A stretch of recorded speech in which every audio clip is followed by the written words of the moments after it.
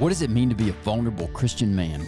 Walking through life weak and powerless is not what Jesus had in mind for us. It's time to fight. It's time to get comfortable being uncomfortable. We are Obi, Sean, Brandon, and Shane, and this is The Uncomfortable. Hello, and welcome back to The Uncomfortable Truth. Every intro that we do is about an uncomfortable situation, but let's talk a little bit about how to handle an uncomfortable situation, like practically. Okay. When you're in an uncomfortable or awkward situation, these are some do's and don'ts. Do pause and think before reacting. Maybe you said something stupid, that you realize you said something stupid. Don't just ignore it. Do smile and maybe make a joke if it's appropriate. Don't get judgmental. Do remember that people might not even notice and you might be reflecting too much. Don't just try to fill the silence with meaningless stuff. Because we do uncomfortable intros every time, I thought maybe we'd get like that. Some pointers on how to handle an uncomfortable situation. Sean, will you open something prayer? Sure. We'll get started. Dear God, just thank you for this day, Lord. Thank you for all that you do, Lord. Just thank you for our families, Lord. Thank you for their health. And anybody out there, God, who's struggling with their health, who's struggling maybe with their finances, maybe in their marriages, Lord. We just want to pray for them. We want to lift them up to you, Lord, and just give those relationships and those instances to you of sickness or whatever's going on with them, Lord. We want to lift them up. God, just help us to reach our audience and just for your word and for your glory. We love you. In Jesus' name, amen. Amen. So I watched the interview recently, and I hesitate to even talk about it on air because the interview, there's tons of foul language in this interview. But I'll go ahead and tell you, and just fair warning, there is a lot of language in it, and it's really captivating, and it really, if you watch it with the lens of, the Holy Spirit, like we talked about in one of the last episodes, then I think you can put it into perspective. But super captivating. It's a show on YouTube called Real Ones with Jon Bernthal. Jon Bernthal is an actor, and he had a guy named Shia LaBeouf on there, and Shia LaBeouf is an actor as well, a real famous actor that recently in the past couple of years has gone through a major amount of controversy in his life. He's made some, and he admits on the show, he's made some terrible decisions, and it seems like he's on a big path of reflection, and to some degree, it feels like he found the Lord, and that's the path that he's walking down. Kind of like we were talking about with Justin Bieber earlier. Have you seen where he's saying that he's converted? Have you what exactly was the interview that you watched? The one with Jon Bernthal was basically he was kind of walking through the last couple of years of his life and what impact and what has helped him change and all that stuff. There's one part of the interview that really stuck out to me. So he's going through these super hard times. He's done some terrible things as a human being. Finally realizes and starts taking steps and actions to get some help. Goes up to this facility, I think he said in Montana, when he said, when I got there, the first thing they did was take my cell phone. Mm-hmm. And his words were, I'm glad they did that. I don't think I would have been able to turn the corner if they didn't. He said, I didn't know how to cultivate silence in my life. He said it was just an endless scroll of self-fulfilling bullcrap on and on and on and on. Mm-hmm. And until they took that, I couldn't cultivate silence. Mm-hmm. I thought that was it's just profound, is just cultivating silence in your life. I was talking to my daughter this morning about it. She got up at 5:15 to get ready for football practice, and nobody else was up until 6, which I was up around 5:45 or 6. So I said, isn't it nice just to wake up in a quiet house? Nobody else is awake. Nobody else needs you. There's no checklist besides what you got to do for the day. She said, yeah, it's awesome. And God desires that for us and with us. Matthew 6:6 says, but when you pray, go away by yourself, shut the door behind you, and pray to your Father in private. Then your Father who sees everything will reward you. So I'm going to talk about just silence. Getting quiet. with God, and what impact has that had on y'all's lives?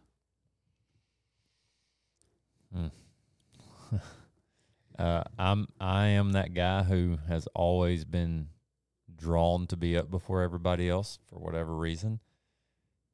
I think I can probably articulate it better now than I could have 3 years ago, 5 years ago, 7 years ago. I'm a very task-oriented person who likes to check things off. And I think when I prioritize and relish in the opportunity to be still, that's when I have the most in-depth, pure, genuine connection with my Father. And I can really, really be in his presence. So for me, I will not do well if I don't make it a priority. Mm-hmm. Other things go into that, but for the most part, being still is vital. Sure. And the more crazy things are around me, I need a multiplier of that stillness to occur. I think there's a lot to say about first thing in the morning. Yeah. You know, for me, whenever I wake up, I always wake up before everybody else in my house. And the closest that I feel to the Lord all day is in that very moment, just as soon as I wake up. And, you know, I'm automatically thanking him for another day, another day for my family, another day for my children and their health. And, you know, and I'm going through and I kind of have a checklist of things that I want to thank God for every day, and just show my gratitude to him and in the place that he's allowed me to be in my life. And it's absolutely whenever I have the most silence during the day. Mm-hmm. So I like that, Brandon, about you know, first thing in the morning. A lot of people can make the argument that they never have a quiet time, and it's only because they're not being a little more disciplined and either teaching themselves to wake up or setting their alarm a little bit earlier or whatnot. It's interesting that I saw that same interview, and Shy, I believe his girlfriend's name is Mia. Yeah.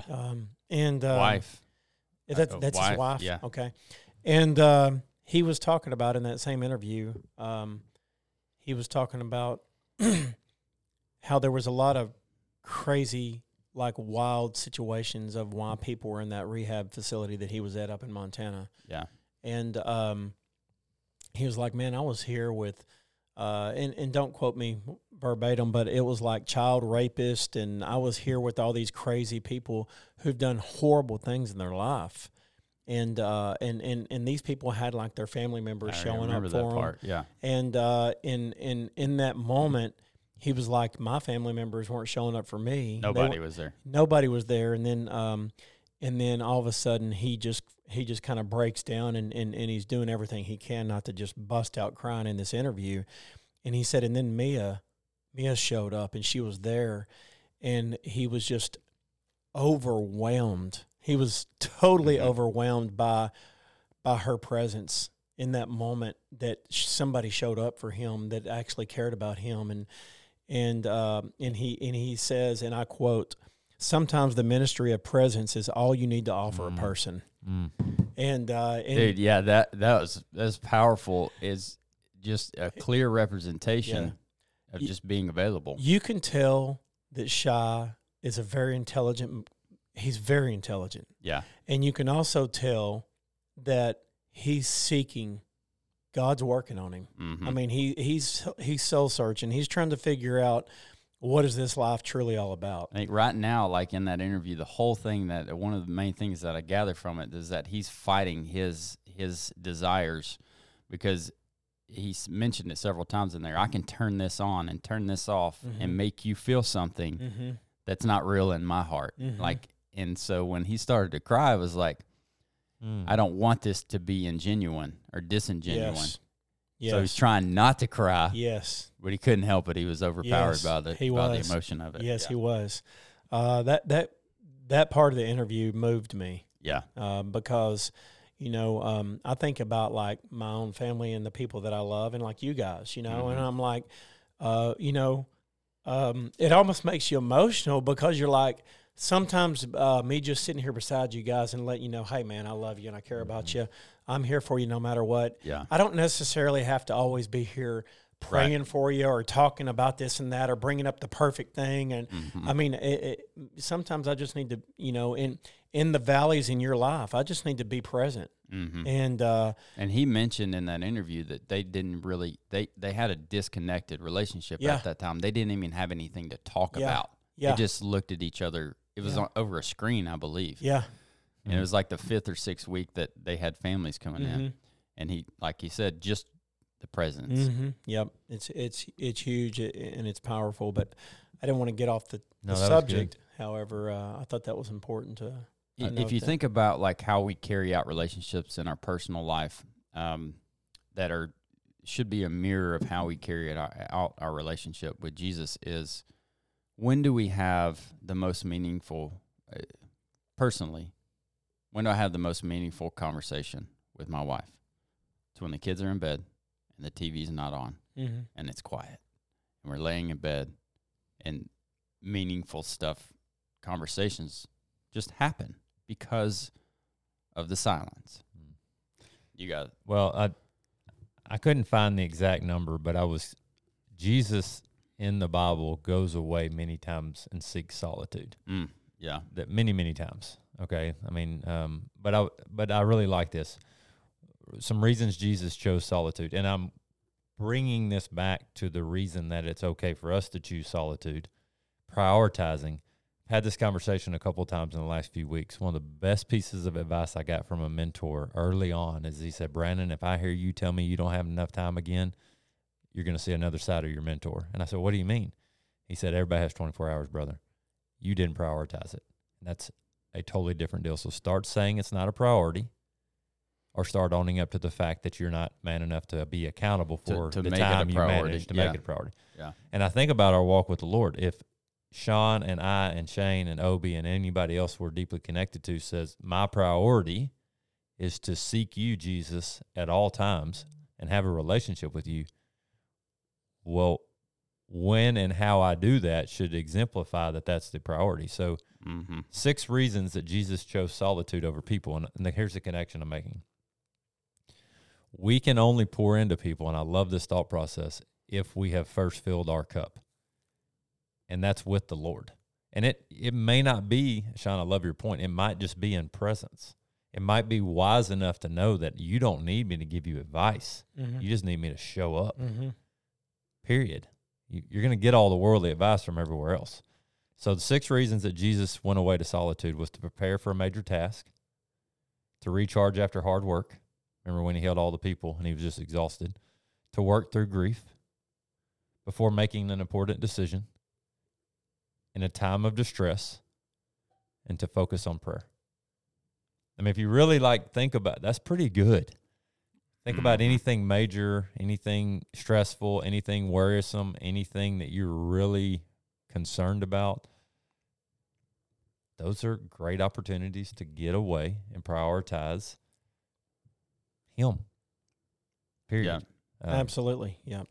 No doubt about it. I think, there is an argument of, like I'm listening to a book right now about basically optimizing your time and being careful with the times that are most productive in your day. Like we all have about a 90-minute slot that we are more productive than other 90-minute slots, and being careful with those slots where you are super productive. So, like my entire life, I've had a hard time getting out of bed, except this last couple of years, and just I guess my body, I don't know. Like some people are morning people. I was never a morning person. I am more now. But the argument of doing it, meeting with Jesus in the very first part of your day, I think even, and I would convince myself that I don't have to do it in the morning. And I'm not saying like there's these hard and fast rules of when you have to meet with Jesus. Like I think everybody's different and everybody has different windows. But I really do believe that if you're going to do it, making it the first part of your day, even if it is hard, is more beneficial to you as a follower of Christ? Because, like you said, you wake up and you're grateful, and that frames the rest of your day. Mm-hmm. If we wake up and we're grateful, we framed our day so that when something happens and it could change the trajectory of our day, we go back. Hey, I'm thankful. I'm grateful to God, and this is not really a fire. This is not an emergency. So I'm going to give that to God, and I'm going to be grateful for the things that I was grateful for 3 hours ago. Mm-hmm. I'm still grateful for those. Sure. So I guess my point is, I don't really know if there's a solid answer, but I feel like the best time is in the morning, no matter what, if you're a morning person or not. It sets the precedent. Is that how you say that? Yeah. Precedent. Yep. For the rest of your day. I mean, it really does. It's kind of like you're drawing a line in the sand of gratitude and humility, and you're approaching the creator of the universe, the first thing, for the first moment in your day, and saying, "Hey, look, I'm grateful for this. Thank you. Thank you for another day. Thank you for my family. Thank you for my career. Thank you for eyes to see, and thank you for my health. Thank you." And you, I go through all that every day. I think that is so important because let's go ahead and face it. And Francis Chan says this all the time. Take a deep breath. He allowed you to take that breath. If God did not want you to take another breath, I could fall over dead of an aneurysm right now if that was in his will, if that was what he wanted. And, and so I believe wholeheartedly that we serve a God that's that powerful. And so therefore, I think it's important to show gratitude for the life and the gift. Life is we're here in the present. He gave us the gift of life. I think it's super, super important to start your day off that way. Yeah. Because for me, it segues gratitude and like you said, whenever you hit the valleys, throughout the day, I can always go back to, hey, look, but God is it's faithful. It's not the end of the world. Yeah. It's just a bump in the road for today, and knowing that. And I like to start and end my day with it. Yeah. So it helps me tremendously. That's good. So yeah. All right, we appreciate y'all joining us today. Hope focus on being grateful and creating that time with the Lord and making it a priority in your life, so that we can walk through those peaks and valleys and understand that God is always there and we can always be grateful for something. We appreciate you joining us. Go out and kick the day in the face, and we'll catch you on the next one.